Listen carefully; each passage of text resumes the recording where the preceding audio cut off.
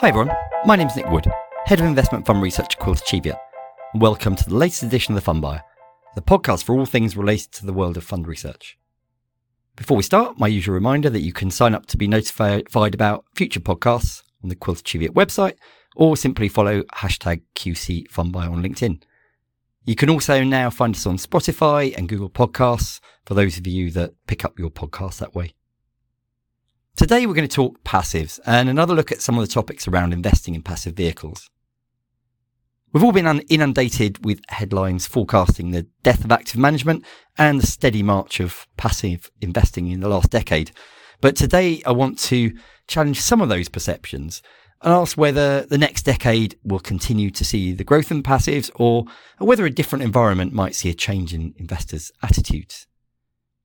Recent years have been tough for active managers, with 2022 as difficult as any. Why is there any reason to think the next few years will be any different?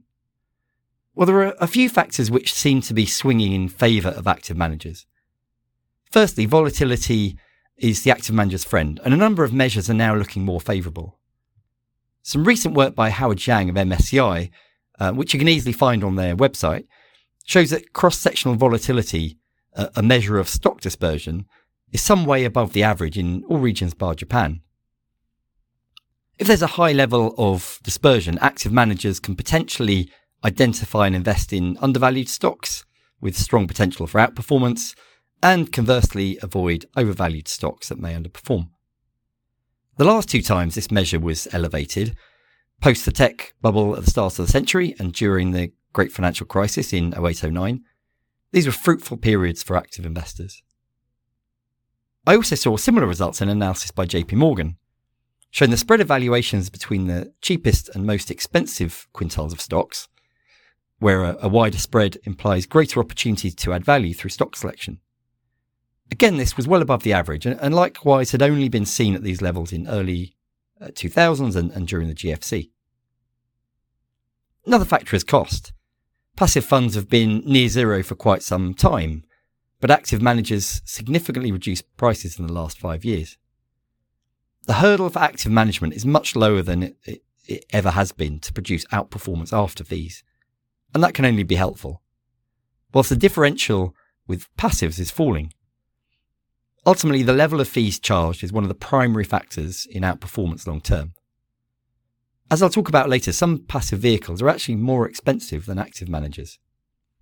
We may also be entering a period where the trends of the last decade are beginning to reverse. Performance has been dominated by a handful of growth stocks that are also the largest index constituents, with this especially prevalent in the US. With large passive inflows being directed more towards those largest index stocks, this was also arguably a factor exacerbating the trend. Lately we've seen a reverse, with other areas of the market coming to the fore. Value's been in favour for an extended period, whilst we might expect a period in which mid-caps outperform large-cap peers as we move through the economic cycle, with the former naturally a more fruitful hunting ground for active managers. Interestingly, US active managers had a more positive 2022, very much due to these factors. For UK equity investors, the largest index constituents of our market are quite different, and that's been at the heart of a difficult 2022 for active UK investors. One asset class that has particularly struggled has been global equity funds, where the challenge of outperforming the index has been particularly difficult and results have been poor and significantly weaker than regional funds. This is despite many investors moving away from a regional investing approach to a global approach, led by institutional investors and also influenced by the move towards sustainable investing, where global funds are much more prevalent. The difficulty has in part been the enduring outperformance of the US, both in the underlying market and in the strength of the dollar. This is certainly a topic in itself, but I suspect a reversal of this dynamic would be quite a positive for many investing globally. I should say at this point that we still very much believe that there's a role for passive funds in a balanced portfolio. That might be to gain specific exposure to particular parts of the market, or to ensure costs are appropriate and potentially allow higher cost alpha generators to be accommodated. Anecdotally, UK investors have actually been a little more stubborn in adopting passives to the extent of the US or even Europe, although hard data on this is difficult to find. Perhaps this is in part because of a natural bias towards the UK market, which has been a fruitful area for active managers, with a particular recent exception of 2022. In the second part of this podcast, I want to touch on another issue we found when investing in passives that may surprise some of you. In some areas, it can be relatively hard to find the right vehicle at the right price, despite the substantial number of launches. Whilst there are now over $15 trillion in passive ETFs, as a UK investor, we found some anomalies. For example, with value outperforming growth more recently in the US, one might assume there are plenty of options tracking the Russell 1000 Value Index, the most frequently quoted value index in the US. However, that's not the case with just one European domiciled option, which appears to have a pretty high bid-ask spread at times, easily catching out investors who are unaware with much higher costs. Another example, last year Australia came to the fore as one of the leading markets, buoyed by exposure to banks and miners, and one of the few markets to register a positive return. Australia is somewhat of an anomaly along with Canada in that it tends to be somewhat overlooked. Asia managers tend to bias more towards emerging Asian nations in the same way that more investors are focused on US rather than North America as a whole. However, if one did want to invest in a simple Australia ETF, the cheapest available is 40 basis points, nullifying one of the key benefits of going passive, namely cost. This is clearly a market pricing anomaly, as broader Pacific or Asia ETFs can be bought at single digits, so it's not a cheap option at all. Then we have the anomaly of some providers offering similar products at very wide price differentials. Let's take the iShares MSCI Japan tracker, which will cost you 59 basis points total expense ratio.